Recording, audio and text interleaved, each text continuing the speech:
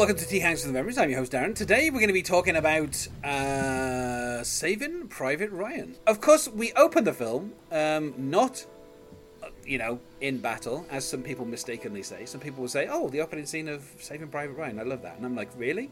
You like an old man in slacks walking very slowly with his family behind him? You think that's exciting? Who doesn't love that? Yeah. So we're in Normandy, indicated by the showing of the tricolor at one point. So you're like, oh right, okay, yeah, France.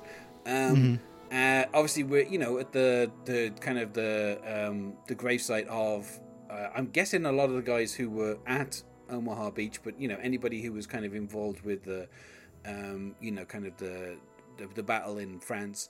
And we follow this one guy who is walking very slowly. Dressed in some slacks and a polo shirt and a jacket and he's got and I'm like, what is this? He's got triplet granddaughters, which I was like, were the Ryan brothers like triplets? Were they trying to imply that it was a genetic thing? There's 3 very similar looking blonde girls trailing behind. Yeah, and it looks almost like they're in part of a different party, but obviously they're close enough that they definitely are with these people. Yeah. And there's like what I'm assuming is kind of like either a son or a son-in-law who's like kind of taking pictures as they're going. And I will say this, like the sight of like kind of the crosses, the way that they're laid, kind of the pattern they make, it's always a very moving sight. Oh God. And kind of to see so many, it kind of brings home the kind of the loss of life, and so aside from what this person is wearing, which distracted me. Obviously, seeing the way that the kind of, I mean, it's like a slow opening, but I think Spielberg is trying to kind of be respectful and kind of set a mood, because obviously he knows what's coming next in the next scene. He knows things are going to get less kind of quiet. So I think it's nice that he starts with a kind of a quiet opening. Yeah, I didn't look up this actor's name, but his performance I thought was really good. It really looked like he was shaken to his core and still going through it, in his mind, especially being in this place again. Yeah. His bookend scenes are to me. I was more moved by his second scene. Not to jump ahead, but I'm like, if you're a cold-hearted, person, if you don't kind of take a quick pause, at that scene, because it's just it's so. I hate to say powerful, but it really is, Yeah. And they do that. I think they do that setup obviously with the bookends, but they're doing a little fake out too. They're trying to fake you out. I'm definitely getting to that next. Okay. The name of the actor playing the younger version of someone. I mean, well, he's playing the older version of the person, but his name is Harrison Young, which I love. I love the fact that they cast an actor whose name is Young to play the older version of a particular character. But yes, we get this very kind of sharp close-up on his eyes before we transition into the scene that, everybody knows. And when we now here's the thing. They don't do a match cut, which they do at the end. Mm-hmm. We'll talk about that once we get there. But they do give you, they like kind of cut to the beach where we've got those spiky things. I don't know what their technical name is. That are there to stop the boats from getting up and the tanks. Right. Technically speaking, they're all pointing in the wrong direction, apparently. So whoever set them up in the wrong direction. We're going to keep the tanks from rolling into the ocean. But we cut to a bunch of those on the beach. And then we cut to, the star of the show, Tom Hanks. We cut to his eyes. And yes, Spielberg is faking us out in thinking that the old man that we've just seen is the older version of Tom Hanks. But he doesn't do it as a match cut, so it's not later on at the end it's a complete match cut with the eyes and everything. And that shot will come up a few times. There's a few times throughout the film where he kind of focuses on someone's eyes while stuff is happening around them. So we can just kind of experience the film from one kind of point of view. But yeah, it is a little bit of a fake out. And I think obviously the first time anyone sees this film, they're like, oh, so that was old Tom Hanks. Yeah. And, it's I think it's funny that he does it, but at the same time, it's really weird because, watching it a second time, you then think, well, when we're looking at this old man and he's remembering the war, is he remembering Tom Hanks's life? Like, why didn't he remember like landing where he landed as a paratrooper, and then kind of like, you know, like it's really weird that he's flashing back to somebody else's life. Right. But I would say, as a viewer, you kind of go with it. You're like, it doesn't really matter. Like, in most films, that's breaking a very important rule. But with this film, you're like, it doesn't matter. You know, like, we already know who is going to be saved because of the title of the film. Right. But I do like the fake out, because it's like, it's really funny, because when you watch it a second time, you're like, why are we? But then, obviously, you know, the scene starts and you forget about any of that. Like, you're instantly kind of, you know, at the landing. With a lot of throwing up, which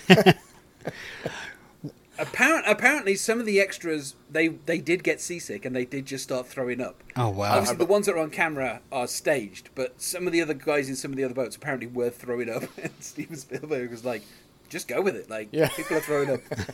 He's like, "I'm not going to." That would be me. That would totally be me. Yeah, I feel for him. I love the way this is shot.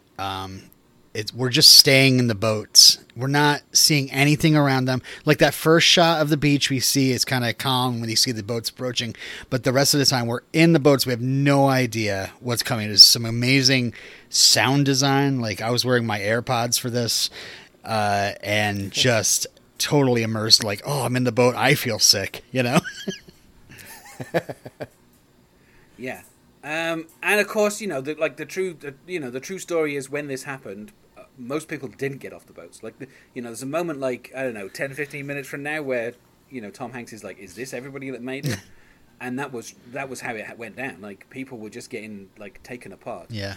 In this opening scene, there's actually 3 points of view. There is Tom Hanks's point of view, there is the German gunner's point of view, and then there's like a kind of a wandering camera that kind of just captures, you know, some of the action. Right. So obviously we're starting with Tom Hanks, but we will start cutting to the Germans pretty quickly so we can see, you know, who they're killing. I like all the different ways that they show how these guys didn't make it off the boat. It's not just the machine guns. It's them catching on fire. It's them drowning. You know, it's pretty intense. Yeah, that, like, I mean, what I like is, you know, obviously we're joining, you know, Captain John H. Miller. And he says to everyone, you know, clear those murder holes, which is probably my favorite thing in the entire world. I'd forgotten that was one of the phrases he said, but murder hole is such a great... Obviously, he's talking about the turret and some of the kind of surrounding areas, but just calling them murder holes just makes it so perfect. But yeah, the first thing we see is soldiers just basically drowning because the equipment's too heavy. Like, they've all got these gigantic packs. They're all trying to take them off underwater. They're getting shot underwater, which I'm sure, as we're all aware, due to Mythbusters, not a thing that happens. Once a bullet hits the surface, it stops. So if you're underwater, you're actually quite safe if people are shooting. I'll remember that. So the velocity of a bullet kind of slows down almost as soon as it hits the water. So I mean, it looks great underwater with these guys getting red shooting out of them and everything, but yeah. Obviously, in this opening sequence, every single bullet is CG. There's not a single... And they also did this really clever thing with the guns where they set up infrared pointers and they set squibs that would go off when the pointer touched them. So some of the guys are pointing their guns and they're pulling a trigger that sets off a little infrared light, like on a remote control, and then the squib goes off because it's in the correct line of sight. So there's, which, you know, and then all the bullets are put in CGI afterwards. So. But yeah, that's amazing. I actually noted that throughout a lot of this movie, except for, you know, certain scenes which involve, you know, Nazis and Germans, they're faceless. Like, we don't see them. Like, we're coming from the point of view of the Americans, where, you know, they're just this faceless evil that's out there, and we'll shoot them with no regard. You know. Yeah. And I think it's interesting. I mean, you know, it feels like we're not telling anyone anything new with the fact that there were about 30 extras who were amputees, and obviously they were given prosthetic limbs, and then those prosthetic limbs were shot off so that they could, you know, then become, you know, injured soldiers. The guy who's wandering around looking for his arm. Oh my gosh! Is an amputee. Yeah, that's a good scene. Like, I forgot about that when I was watching it, and I also forgot about the part where you just see the guy's guts just hanging out. And I was going to show my daughter, and she walked in, and she's like, "Yeah, I didn't really see it, but I'm glad." She goes, "I saw something," because she like watched The Patriot, And she was like, well, it's gory, but it's not that bad. And then she was like, yeah, no, I can't watch this. So I totally forgot about how gory it gets. I'm like, yeah, nope. Yeah, I don't mean to make this sound as tasteless as it might sound, but I watched this in October, and amongst many horror movies, and throughout this D-Day scene, like there are a lot of like really kind of epic kills that you're like, oh my god, like just completely remember the guy that gets hit in the helmet with the bullet and he takes it off. He's like, you lucky bastard, and then all of a sudden it gets shot. Yeah, and boom. Just you're like, I'm not supposed to laugh here. Yeah, and then Alanis Morissette starts singing ironic. You know? I mean, I would say, here's the thing, Robin. I would say there is meant to be a kind of element of dark humor in here because, you know, like we say, there's a guy wandering around looking for his arm, trying to put it back on. There's people kind of like hopping about. Like you say, that guy kind of gets hit in the helmet and he's kind of lucky, and then he takes it off and he gets shot in the face again. Like, there's little bits that obviously Spielberg is putting here to convey, like, you know, the horror of it, but also it feels like there are a few little kind of touches, you know, particularly once, you know, as they kind of actually, they get further and further, like the medics are trying to treat people who were basically in pieces, and the medics then start getting shot, and it's like, and it's like, why are you trying to treat these people? We haven't even secured the beach yet. Secure the beach. Yeah, there's the one guy they're treating, and then he gets shot. Like, we stopped the bleeding. Save him. That is like quote unquote funny, I guess. Like you said, that dark humor. But I think that's just the chaos of war, especially at that, you know, any landing of that magnitude. It just was mass chaos, and I think that just highlights it's dumb luck if you survive, really. And there are a lot of, I mean, I put it in my notes, just lots of screaming guys. There are lots of, there's guys that are mostly crying for their mom, and then there's also just guys who are just screaming in pain because half of them is missing. Yeah. You know, and once they finally kind of get up to the beach, they get further up, they're kind of underneath where the turret is and where some of the kind of the smaller little kind of machine gun turrets are, and you know obviously Captain Miller is trying to communicate to people that the beach is not safe and there's no point sending, you know, like more boats in, and he's talking to the comms guy, and then he's literally saying to him to tell him what to do, and then the comms guy kind of goes out of shot, and then he goes to grab the comms guy, and we see the comms guy just missing his face. Yeah. And then also he picks up this kind of, you know, like the phone, and he's trying to kind of call, and then he sees that it's got bullet holes on it. Yeah. And basically they've got no communication. And like I say, I think that's like a little bit of kind of dark humor, like the fact that like this comms guy is like really kind of like talking with, you think he's going to be a character.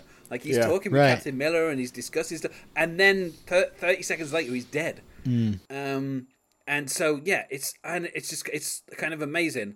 You know, and then, you know, obviously they then do the most logical thing, which is they pick up all the ammo off the people who've died. You know, like there's a bunch of soldiers. It's funny because there's one who's like just shot and he's just lying there, and they just come and pick his gun up and take his ammo, and he's just like, huh? Like, you know, left like kind of defenseless basically.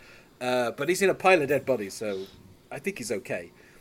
No one else is going to shoot him again. I wouldn't. Well, I think they thought he was there to give him aid, and they just took his ammo and left. Yeah. So, you know, they gather the ammo. They're kind of like trying to, you know, what they've got to try and do is disable this, you know, this turret, which we've seen from the inside. We've seen, you know, the kind of the point of view of effectively the Nazis shooting at these people, and picking them off, like very efficiently. Like it's kind of weird because like seeing it from their point of view, it's just literally like, you know, just literally taking people out one after the other without even stopping.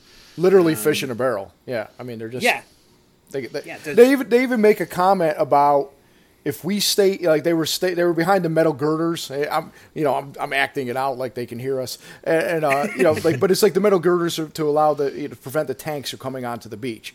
And one of the guys like, well, we're safe here, and Hanks even calls it out. He's like, they got us dialed in.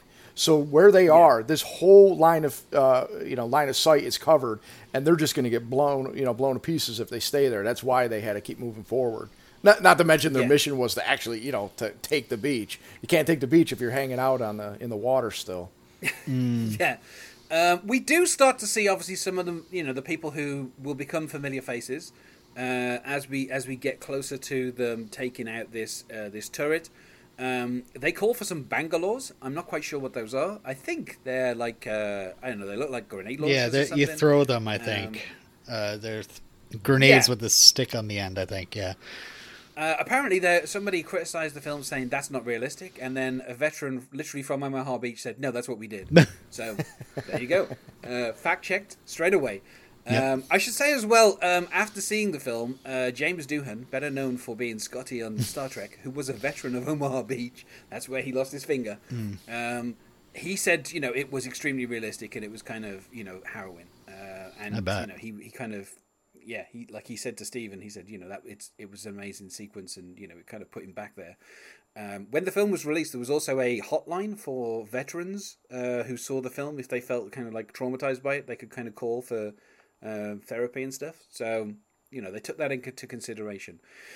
But yeah, so we get to meet our sniper, played by Barry Pepper. Is it who's playing the sniper? Yep. Yeah. Jackson. And he is awesome. going to be the one who's going to help them break through. Yeah. Oh no, I love Barry Pepper in this. I love Barry Pepper in 25th Hour as well, but completely different type of role. But yeah, Barry Pepper is great. Obviously, Barry Pepper, a well-known kind of veteran of indie films before this, and I mean his career hasn't been fantastic since, but he's great in this film. What, Battlefield He's doing Earth? a lot of Yeah, hit a wall with Battlefield Earth. yes. So yeah, I mean, he's doing a lot of kissing the crucifix. Like he's constantly got this cross that he keeps kissing, and obviously he's very religious, and he somehow thinks that God has decided that he should be a sniper and kill people. Whatever helps you sleep, Jackson. So badass though.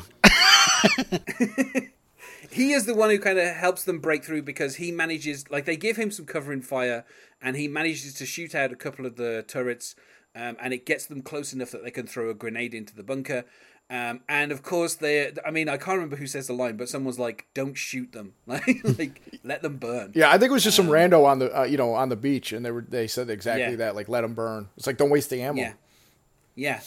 So there are some Nazis who are jumping out of bunkers on fire, and then obviously they also bring in a guy with a flamethrower, and he flamethrowers in there as well to set the whole thing on fire, just to make sure, just to And then we get a little bit of, I mean, again, like I guess you could call it dark humor, but there are two Czech soldiers who in Czech say, "We're not German, we haven't killed anyone," and they get shot for their troubles as they are surrendering. And yeah, so I mean, I guess if you're a native Czech speaker, you can understand that they're saying, "Don't shoot us, we're not German," but obviously the Americans don't understand that. And, by the time we get to 25 minutes into this film, they've kind of got control of the beach, and, Vin Diesel finds a Hitler Youth knife, which he gives to Adam Goldberg. Darlings of the Indie. Adam Goldberg, of course, was in Days of Confused, which, I love that film. And he was also on the TV show Friends, where he played the roommate that replaced Joey for 4 episodes. Yeah, he was like psychotic, and he was great. He's great at that too. I actually just rewatched that, and I was thinking about that the whole time. I mean, he's so cool as like a fed up veteran, like a combat veteran. You could just tell he's been through the paces in this movie. And then I always think of him as the dork or the nerd in Dazed and Confused, and of course, the crazy guy in Friends. He's a pretty good actor. Yeah. Now, Private Mellish, as played by Adam Goldberg, emphasizes at every turn that he is Jewish. And it becomes like a bit of a running gag almost that like whenever he sees any Germans, he makes it clear that he's Jewish. He keeps saying to them, Juden. Yeah. And kind of really, he makes jokes about his rabbi and like, it's really weird because it's like a very kind of like Catskills like stand-up thing that he's got going on.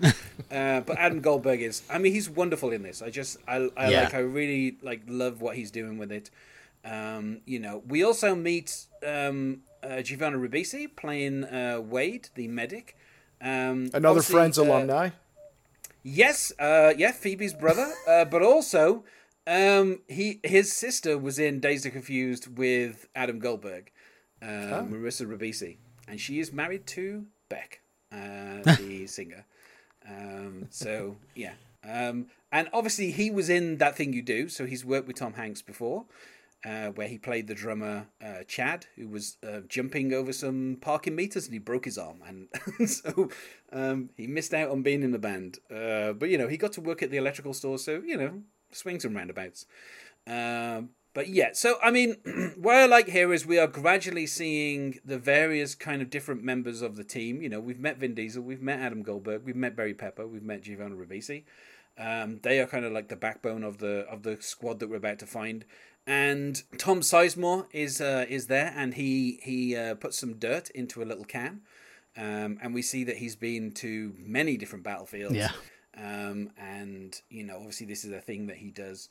He will be Sergeant Mike Horvath. He's basically the number 2 to John Miller when they get going. And Tom Sizemore at this particular time was addicted to some drugs, and Steven Spielberg said to him, "I think we're going to have you take a drug test every single day, and if you fail it, we will fire you, and we will recast the part, and we will reshoot every single scene that you've been in." And I mean, judging by the fact that Tom Sizemore is in the film, obviously he stayed sober for the shoot. He's one of those guys that I like him when I see him, but he can be over the top and kind of overact at times. And he's amazing in this movie. He plays, he's more or less the sergeant major, the kind of the guy that or I would call him like the gunnery sergeant kind of, he's the platoon sergeant. So he's the guy, he's kind of the highest enlisted man, where Tom Hanks is the captain, he's the officer. And, he's the guy with experience, and he just plays that role so well. Like, especially, he's got a little monologue at the end, too, where I like what Tom Sizemore is doing with this role. He's gruff, he's tough, but he's got a sense of honor, and he's just a darn good actor in this movie, in particular. Oh yeah, and I mean, obviously coming off the fact that he's been in war movies before this. He was in Born on 4th of July, so he and later on he'll be in Black Hawk Down and Pearl Harbor. So swings and roundabouts on exactly the quality of films that he does. So Black Hawk Down's another good one, but he just doesn't. He wasn't the same in that as he is in this. Like, you can tell a difference by that time. He gave it his all in this movie. I mean, I think obviously Spielberg keeping him sober probably, and giving him that motivation probably kind of came across on screen. Yeah, for sure. Of course, before this he was in Natural Born Killers, and I think Strange Days was the year before, and Heat as well. I mean, he had a good run coming into this film. So it's obviously, that's obviously why he was kind of cast in this role. But yeah, so we're gradually meeting everybody. And we get a close-up at about, 26 minutes, where we get a close-up on just Tom Hanks's eyes. Again, I think this is meant to fake us out, but it's also a kind of a moment of him kind of, in the kind of being quiet and kind of trying to survey what's going on and figure out what the next move is. And at this point, we get the premise of the film. We're like half an hour in, and we jump back to the States. You say we get the premise of the movie, but I thought it was maybe another bit of dark humor. This movie is called Saving Private Ryan, and the whole beach thing ends with bodies washing ashore, the ocean is red with blood, and on the beach is a dead soldier, and you see on his backpack it says Ryan. And it's like, well, I guess they didn't do it. Mission failed. Yeah. Movie over. Yeah. It's a short story. It doesn't say Ryan S, because it is S. I can't remember the names of the brothers, but that is one of the brothers basically, and that's what takes us back to the death letter typing pool, where you have all these women that are just typing up all the letters, and we hear the kind of the sentiments from obviously the people who served with them, saying that he did his duty, he was patriotic to the end, and I mean, it's really weird because in a way, like, I don't know, with a different director, this would feel almost like satire. Like the fact that you have this gigantic area that's just typing letters constantly, telling everybody how great all these people were as soldiers, when, we've just seen some of them basically just throw up in a boat and then step off onto the beach and get shot in the head. They basically didn't even do anything. And yet they're all getting these kind of glowing letters sent out. And obviously one of the women recognizes the surnames of a couple of the letters, and then she goes to a different desk and she finds a third letter. And then she kind of takes them to the person who's kind of managing this office, which quite frankly seems like a cushy gig. You know, if you're in the military and you've just got to stay home and supervise people sending out letters, you know, to parents and stuff. And then obviously he takes it to George C. Marshall, played by Harve Presnell. You know, I don't know. What I find is weird is it's just like, you know, he's like the kind of, I don't know. I mean, I remember him in Fargo, like being really funny as like the father who just doesn't want to give his son-in-law any kind of slack. But it's really weird that like this, like the kind of plot of it, the kind of plot of the film. I don't know. I mean, I wouldn't say it's inelegant, but it's kind of like someone being like, look, 3 guys have died. They're all from the same family. All 3 of these letters are about to arrive at the doorstep of the same mother, and it's basically going to devastate her. But there's a 4th brother, you know, and it kind of, this is where we kind of hear about this letter that Abraham Lincoln sent to this woman who like lost 5 sons, although she didn't. She only lost 2. One of them went AWOL, and the other 2 survived. So, you know, but like we get this idea that there is, you know, the like a family losing all of their sons to war is somehow the worst thing, you know, and you kind of have to grant it for the premise of the film.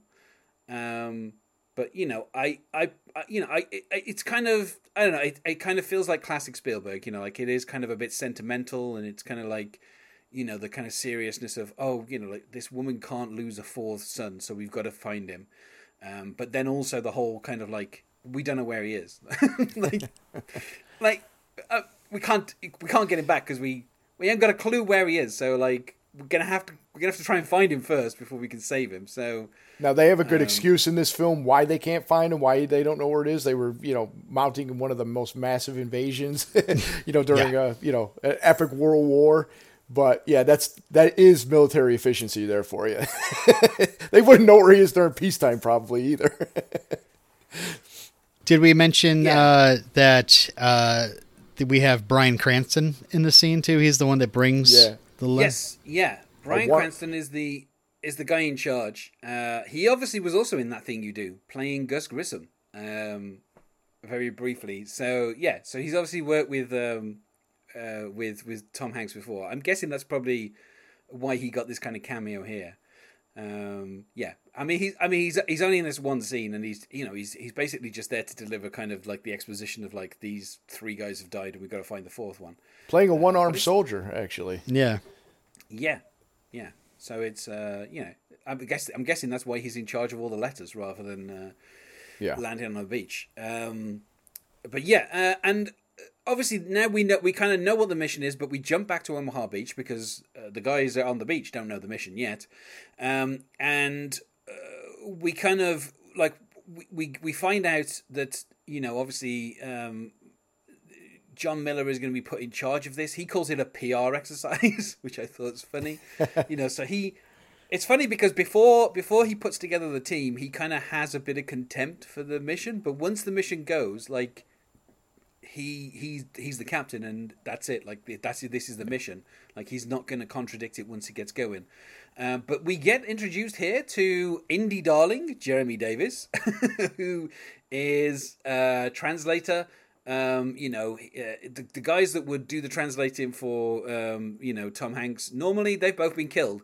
He had a French one and he had a German one. They're dead. So he needs somebody who can do French and German. He goes up to the kind of the this little thing and he's like, you know, who here can do French and German? And obviously Jeremy Davis stands up.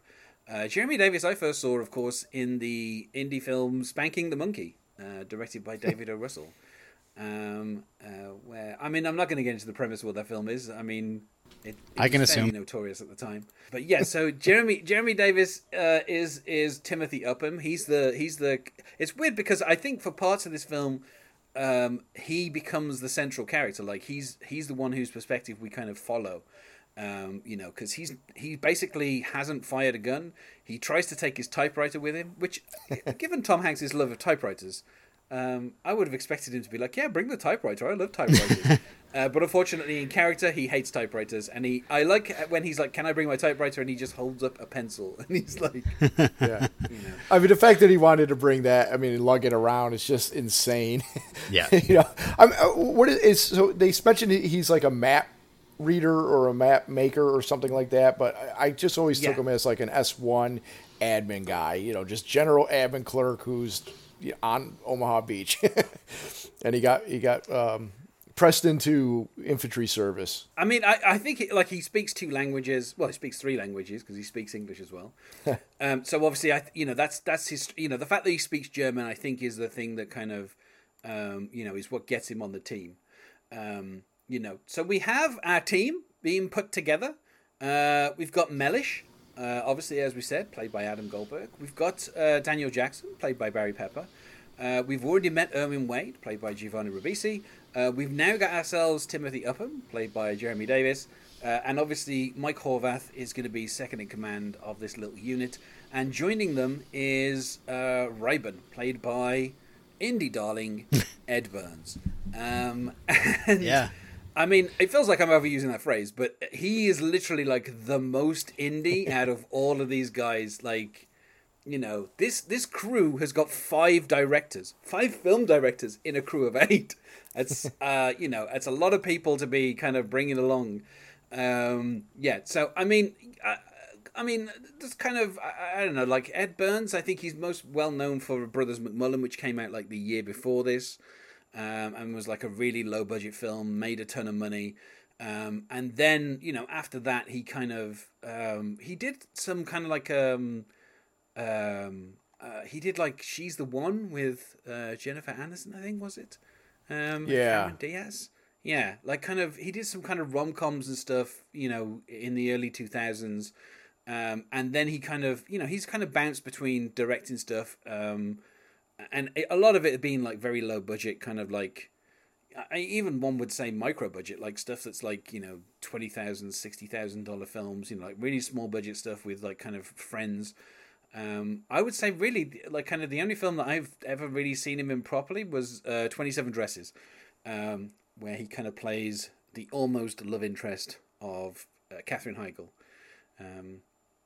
He did a good, pretty good movie with what's his name, Robert De Niro, where he was like, okay, it was like these couple arsonists. I'm trying to look it up, and I can't even think of when it came 15 out. minutes. Is that what yeah, that's it. Yeah, that's right. Yeah, and that's a good movie. And between this movie and that, I'm always like, why wasn't he a bigger like star? I know he does the indie stuff, and I know 27 Dresses is one of those popular rom-coms, but I always just thought he kind of had leading man material, and was always surprised that he wasn't. Yeah, I mean, I saw 15 minutes at the cinema. So yeah, I mean, that's an enjoyable film.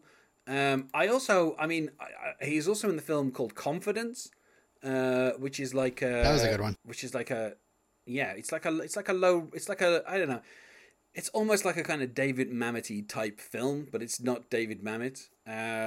It's directed by James Foley, who directed Fear, the Mark Wahlberg vehicle, and also directed Glengarry Glen Ross. That is what you call a varied career. But yeah, so Ed Burns is kind of the last person that we really meet. We kind of have met everybody else before that point, but he just kind of turns up, and then he's like, Captain Miller is like, this is it, we got to go find Private Ryan. And obviously a lot of the guys are like grouching about it. And then, as they start out into the fields of France, we see that, most of the guys aren't being friendly to Upham.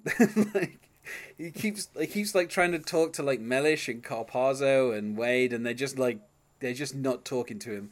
Although this does bring up the first thing of like, ask Captain Miller what he did back home. Like that being like a kind of a little running gag that will kind of go on for like the next kind of like hour, where people don't know what he did when he was back home when he wasn't a soldier. And this quickly transitions into it raining, which if you live anywhere in kind of Northern Europe, you're familiar with the idea that it will suddenly start raining, like out of nowhere. All of a sudden, it's raining. And I like that they then, of course, they kind of meet up with Paul Giamatti. The least likely soldier, I think, that I've ever seen on screen. I don't think Paul Giamatti... I mean, I love Paul Giamatti. Paul Giamatti is easily, like, probably one of my top 10 actors. I just love him in everything. He's great, but he just doesn't have the same look as all the other guys. So, I mean, I'm guessing he was drafted. I'm guessing that, you know, Sergeant William Hill was drafted. Like he just doesn't fit with the like all these other guys who, you know, they look like they kind of belong. You know, even like Jeremy Davis is like, you know, he still kind of looks like a soldier. Yeah, you know, Paul Giamatti, like his accent just doesn't feel like 1944 to me. I don't know. I think he's great as like a put upon sergeant, like just the everyman kind of like, yeah, we got this. And although he's not playing it for laughs, I mean, he's just he does remind me of Don Rickles in the Clint Eastwood movie. Oh, come on, the one where they rob the Germans of the gold.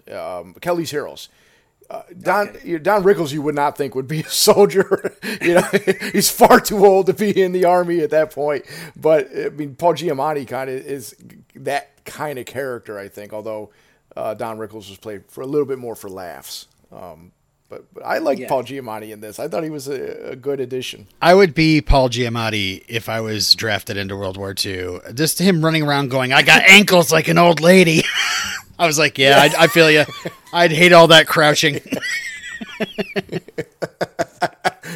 I mean, the village that they run up in, they do a thing which, I mean, it's really weird because obviously seeing it, you know, 20-something years ago, I didn't even really kind of figure this out. But this whole Thunder and Flash thing, which is meant to, like, it's meant to figure out if someone is German, because obviously, you know, a lot of Germans speak very good English. I've had a German guest on this podcast. He's a very nice guy. But obviously, there are certain sounds that Germans can't say because the sound doesn't exist in the German language. And apparently the TH, so the kind of the Thunder and Flash, they do it the wrong way around apparently as well. Like you're meant to say Flash and then the reply is meant to be Thunder. But they keep saying Thunder and then getting the reply Flash. The idea being that the Germans wouldn't be able to say thunder, their accent would come through, and then you would know to jump out and kill them. I never made that connection. I thought it was just a code word that, you know, like a challenge, you know, halt, you know, state your name or, you know, your business type thing. But in the middle of combat, you're going to be like, hey, I want to make sure that this is somebody that's an American, and that's what they came up with. I never made that connection. Now, that must have been something that was, you know, those particular words it must have been what they used because that carries over to Band of Brothers. I think I remember that happening in that as well. It's just like, I mean, obviously, you know, if you were in a different theatre, then it just depend on the language, wouldn't it? Like you find the words that would be hard for non-English speakers to say. Yeah. And that is obviously what Thunder and Flash is. And it's weird as well because obviously in the film they never explain it. But you kind of get what it is. You kind of get there's this call and response, and if they don't get a response, then that's when they start kind of getting angry, which is what they do to this family of French people. Like, they won't respond, and so they're telling Upham, like, get them to respond, like, say, like, you know, speak French, like, get these French people to understand what the situation is. Like, they're in this kind of blown out building. They're kind of, you know, the whole wall is gone, and there's these kind of 3 kids and these kind of parents, and they're just like tell them, like, if they don't respond, we're going to start shooting at them. So get a response, and so obviously they do, and then, you know, Vin Diesel, being the big softy that he is, it's all about family. El Paso is like, yeah, I was gonna say, as we know, everything. Yeah, Diesel will put family first every time. I mean, we saw what he did for his own kid in Fast 9, so we know he's putting family. Yep. So he puts family first. He goes to get the girl from this family, and unfortunately, this leads to a sniper taking him out. And I mean, here's what I'll say about Vin Diesel. And I love the Fast and Furious films. I've seen number 4. I've seen them all at the cinema. I saw number 1 in the cinema. I missed number 2 and 3, which I regret to this day, because I would like to have seen all of them in the cinema. In this role, he's kind of like a bit gruff. and kind of, I mean, he's still so young. I mean, you know, he got the part because he like wrote, directed, edited, starred in a film, and Steven Spielberg saw it and was like, he wrote the part for him. Like this, he wasn't in the first script. Like this, it was only after a few rewrites, and when they cast him, they were like, you know, they wrote the part specifically for him. You know, so yeah, that's how big Steven Spielberg thought Vin Diesel would be, and he was correct on that. Yeah. Obviously, Vin Diesel is huge. I like the kind of, like, he gets shot and he kind of falls against this piano and kind of hits a couple of keys, and then he tries to stand back up, and then he, like, obviously where he's been hit, it's like he's not going to be able to make it. And this will then, of course, start the chain letter thing going on, where he's written a letter, and as he's lying on the floor, and we can see he's like kind of bleeding out. You know, obviously Jackson is trying to figure out where the sniper is, and he obviously looks at this tower, and he's like, well, if I was a sniper, that's where I would be. I'd be up there. Like that's the best place to take people out. So he's trying to find the sniper so he can kind of kill the sniper, so they can kind of go out and retrieve him, and, you know, so Wade can go out.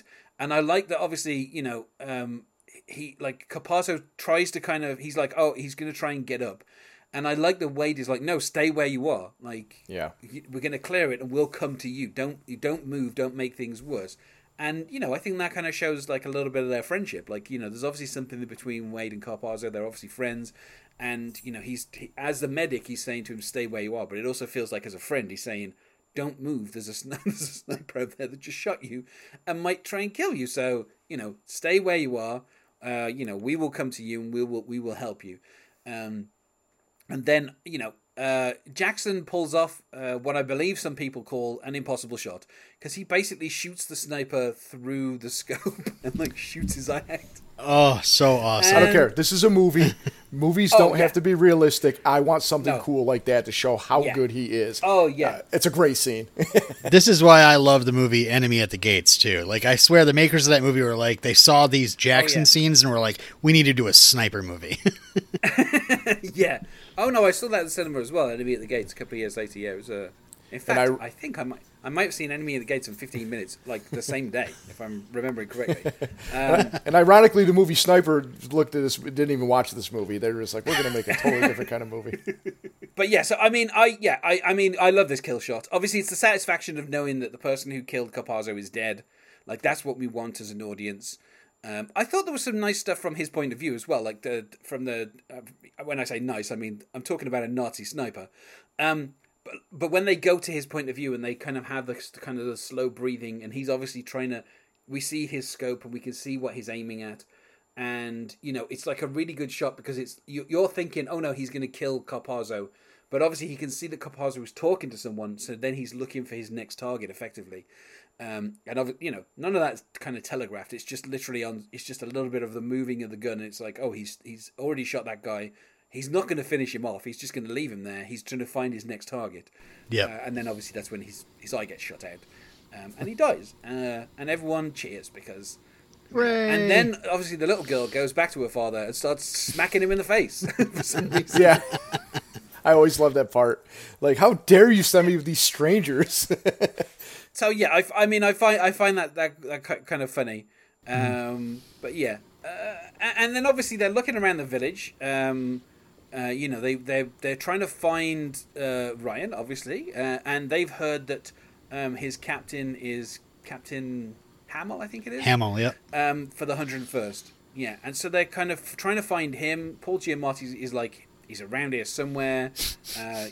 You know, now we've got rid of the sniper, we can kind of look around the village a bit more. And we get this, I mean, this scene is kind of really weird where they kind of go into this building and then, like, is it like a wall? Something kind of comes down. And yeah, it's Paul. Yeah, the outside of a... Yeah. Paul Giamatti, like, sits down against and then hits a beam into a wall. This is why I'd be the Paul Giamatti. This would totally be something I'd do. And then I'd be just shot dead. Yeah, it's like I've got to rest my ankles, but if I get shot by the Nazis, who cares? Yeah, and so obviously this wall falls down, and there's like a whole bunch of Nazis. There's a lot of yelling backwards and forwards between everybody. It it plays different than Indiana Jones and the Last Crusade, where they inadvertently came across a bunch of Nazis in it, doing stuff, and that was more like, hey, hi, shh.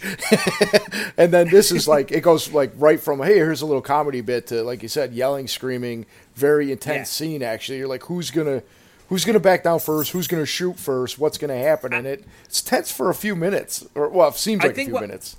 Well, I think what's funny is, of course, through all this, Upham is trying to kind of speak in German and trying to calm the situation, but obviously it's completely ineffective because you just have like 6 or 7 Nazis like with their guns up, and you have everybody else with their guns up, and they're all yelling and screaming.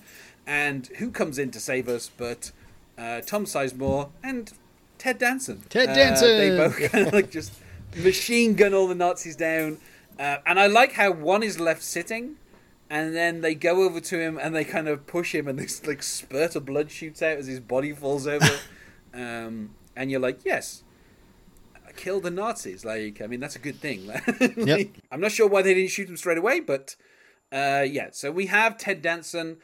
He is the captain of like the kind of everybody that's in this in this village.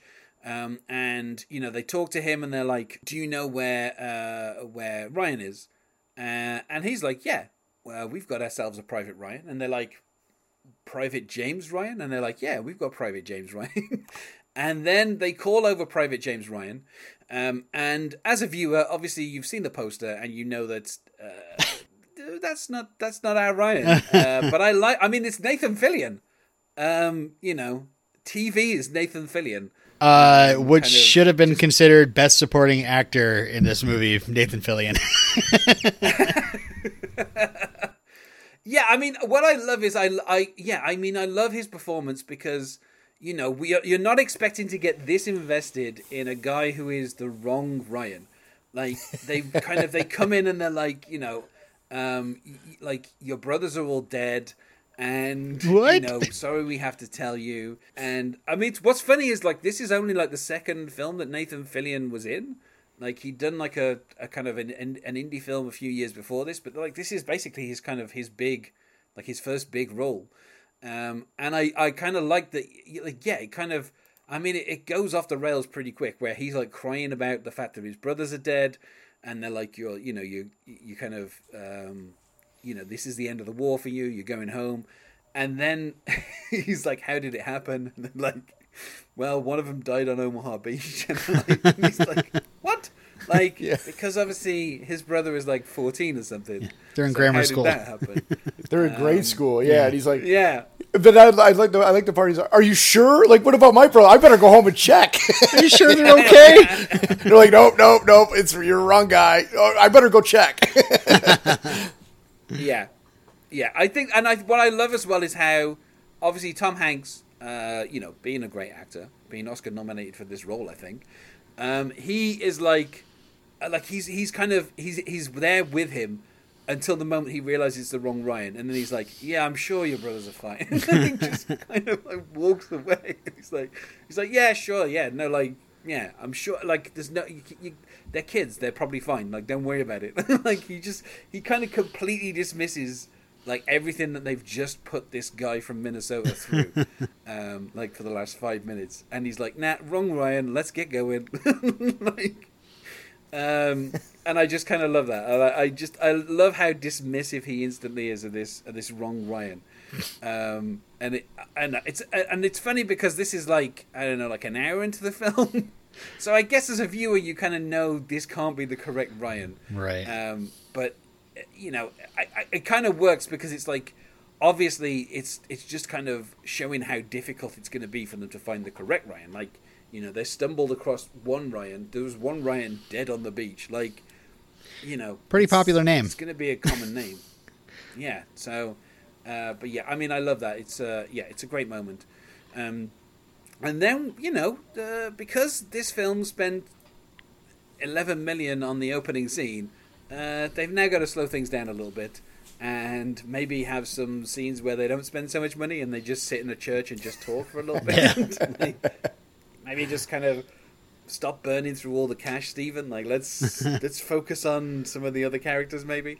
And I do love this kind of like almost like kind of get to know the kind of troops. Obviously we've lost Vin Diesel, but there's still 6 other guys, and I like that kind of Miller is talking with Horvath. He's kind of talking in a way that he doesn't talk with the rest of the guys. Like, he's kind of a bit more informal, and he's kind of confiding in him a bit more.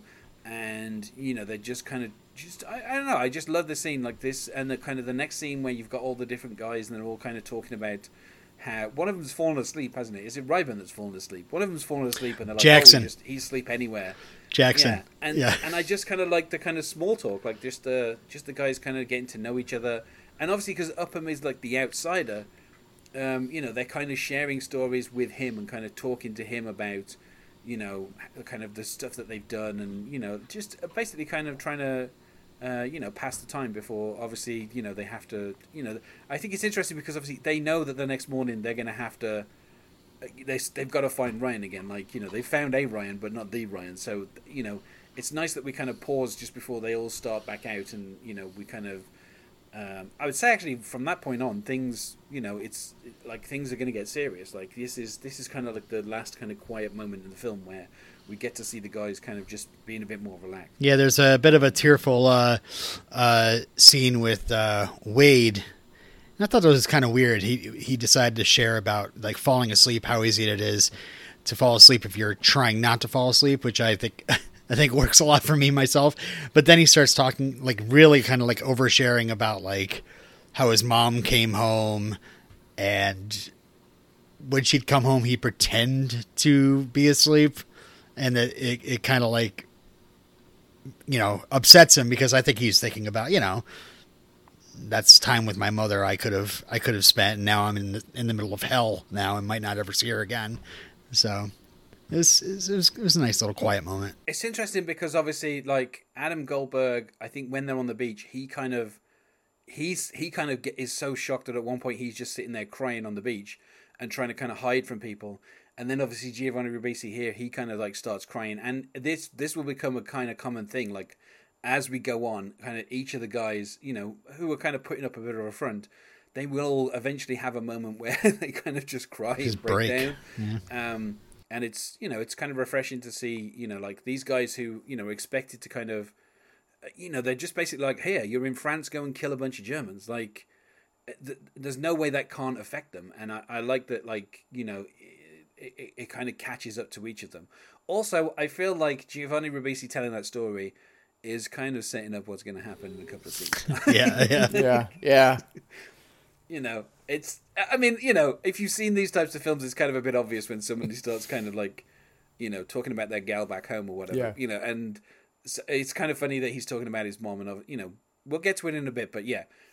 As they go on, they get to a camp where they meet Indy Darling, Leland Orser, who I think before this I had seen him in Seven. That was the last thing I think I'd seen him in. Where he's the victim. He's not the victim. He's the guy who murders somebody with an attachment. Let's say, and he was also in The Bone Collector, I think. Directly after this, and Very Bad Things. I think I saw him in both of those as well. And he was also in Alien.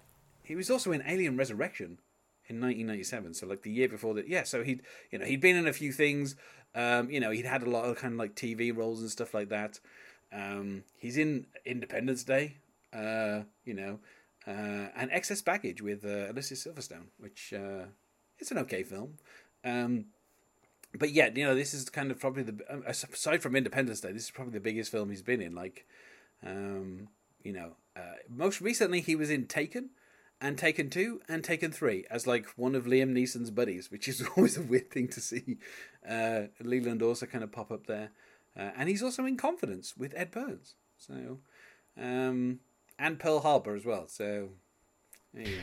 I believe this is the least jittery performance in Leland Orser's career. He's always jittery guy. Yeah. And of course, in Alien Resurrection, he of course gets implanted with an alien because it's Leland Orser. You got to see an alien burst from Leland Orser's chest. So, yeah. I mean, I think he's like he's kind of, I don't know. It's really weird because like he's obviously the guy who was like flying like the plane that was too heavy. I'm gonna guess that Robert Rodat probably found this kind of some research somewhere where they would armor up some of the planes when they had important people on, and they ended up being too heavy and they crashed with one of us. So it feels like this is a piece of research kind of put onto the screen, where we see that the important person he was transporting has been shot in the head, and so all that effort to shield them from below, and he ended up getting shot in the head anyway. That seems realistic for real. It's just the way the military would probably do something, and then the irony that comes from doing it. Yeah. So yeah, I mean, around the camp, they obviously Wade, being a medic, he starts trying to treat people, and they start checking dog tags. And again, I think this dog tag scene, it starts off being something practical, where obviously they want to see if they can find Ryan's dog tags, just to make sure he isn't dead. And then it kind of takes a turn into some kind of dark humor, where they're kind of making fun of some of the kind of I don't know, they see one with a bullet in, and they obviously seem to be treating the dog tags so casually. Then, this kind of sets off Wade, who obviously kind of comes over and kind of starts, making it clear that these guys who are walking past, they might know some of these people. Because they're making fun of the names a lot of the times too, and they're almost treating them like poker chips. What do you got over there? What do you got? And even Tom Hanks starts chuckling a little bit at what's going on, and I think he knows it's wrong, but he kind of got caught up into it too. And honestly, this is another realistic scene to me, I think, because people, often laugh in the face. It's like laughing at a funeral type thing. You're in, it's callous humor to help you cope with something that's not great, I mean, I'd also say, obviously, each one of those dog tags, is a person that's died. And, the way they're treating them seems to kind of minimize that. And obviously that's why Wade is put them away. Right. All these troops are walking past and watching you do this, stop doing it and just kind of, you're not going to find his dog tags. He's not dead. He's alive. So just stop it now. And they linger on those guys looking at him too. And you can tell they start to feel bad about it. And of course, this is where we get to meet Ryan Hurst playing Paratrooper Mandelson. Ryan Hurst will work with Tom Hanks later on. This is the first time he's working with Tom Hanks here. He was in Remember the Titans 3 years after this, where he ended up playing a guy who got paralyzed. So spoiler alert for Remember the Titans. But I do love this kind of interaction. It's funny because John Miller gets very frustrated and he's just why don't we just wander around the woods and just yell out Ryan's name and see if anybody knows. And that's what they do. And then obviously some of the people who are walking along, they're like, oh, do you mean James Ryan? And then it works kind of. Tom's just randomly yelling and he actually finds somebody who does know him. And we kind of get this kind of comical interaction where, Ryan Hurst is deaf. And so his character is yelling at the top of his lungs, and Tom Hanks is he's like, can somebody get me a piece of paper so I can just write stuff down? And then, because he's like, oh, do you know James Ryan? He's like, James Ryan? Yelling at the top of his lungs. And it's That's funny. That's a funny scene. Yeah. I didn't even recognize that was Ryan Hurst. I'm used to him from Sons of Anarchy with a big old bushy beard. And I remember seeing that and going, who is that deaf guy? I'd recognize him. But yeah, Ryan Hurst. That's cool. Yeah. It's funny because, I don't know, peek too far behind the curtain here, but I've already recorded the episode for the Lady Killers, and he's in the Lady Killers with Tom Hanks.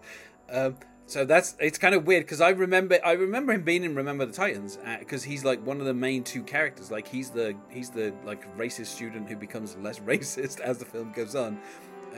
After two schools are forced to integrate, and Denzel Washington is put in charge and everything. And I mean, after this, after that, he also did We Were Soldiers. So he's done a couple of military things. But his film debut was The Postman, the year before this. So that's a rough way to start things. So he, like you say, he was in Sons of Anarchy for 4 years. So I guess that's where most people these days would know him from. And then he kind of moved on to being to Walking Dead. You know, so staying on AMC there.